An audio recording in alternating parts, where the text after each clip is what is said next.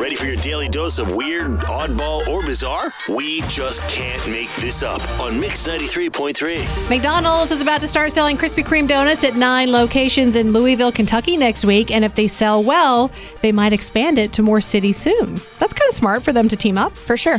Now I just want to be able to get breakfast burritos at Krispy Kreme. Okay. A 19-year-old man in Pennsylvania was busted after getting caught with an illegally imported 6-month-old kangaroo, which he was trying to sell on Facebook Marketplace. He was hiding the kangaroo in his closet. That is so weird. How did he even get the kangaroo? Also adorable. I'd love to check it out. I know. A man in New York intentionally lit his shower curtain on fire last Friday because he wanted some visitors to leave. He was arrested and charged with second-degree arson. Nobody was hurt. But we've all been there, right? Where we just want people to leave our house and we don't know how to do it without being rude. We just want to go to bed.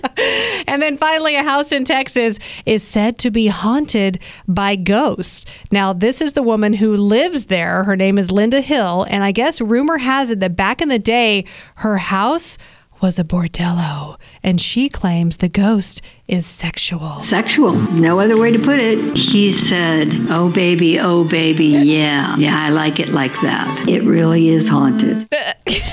What would you do if you're in the dark and all of a sudden someone just whispers, oh baby?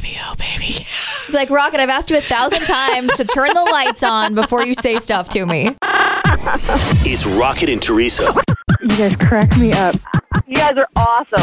on Mix 93.3.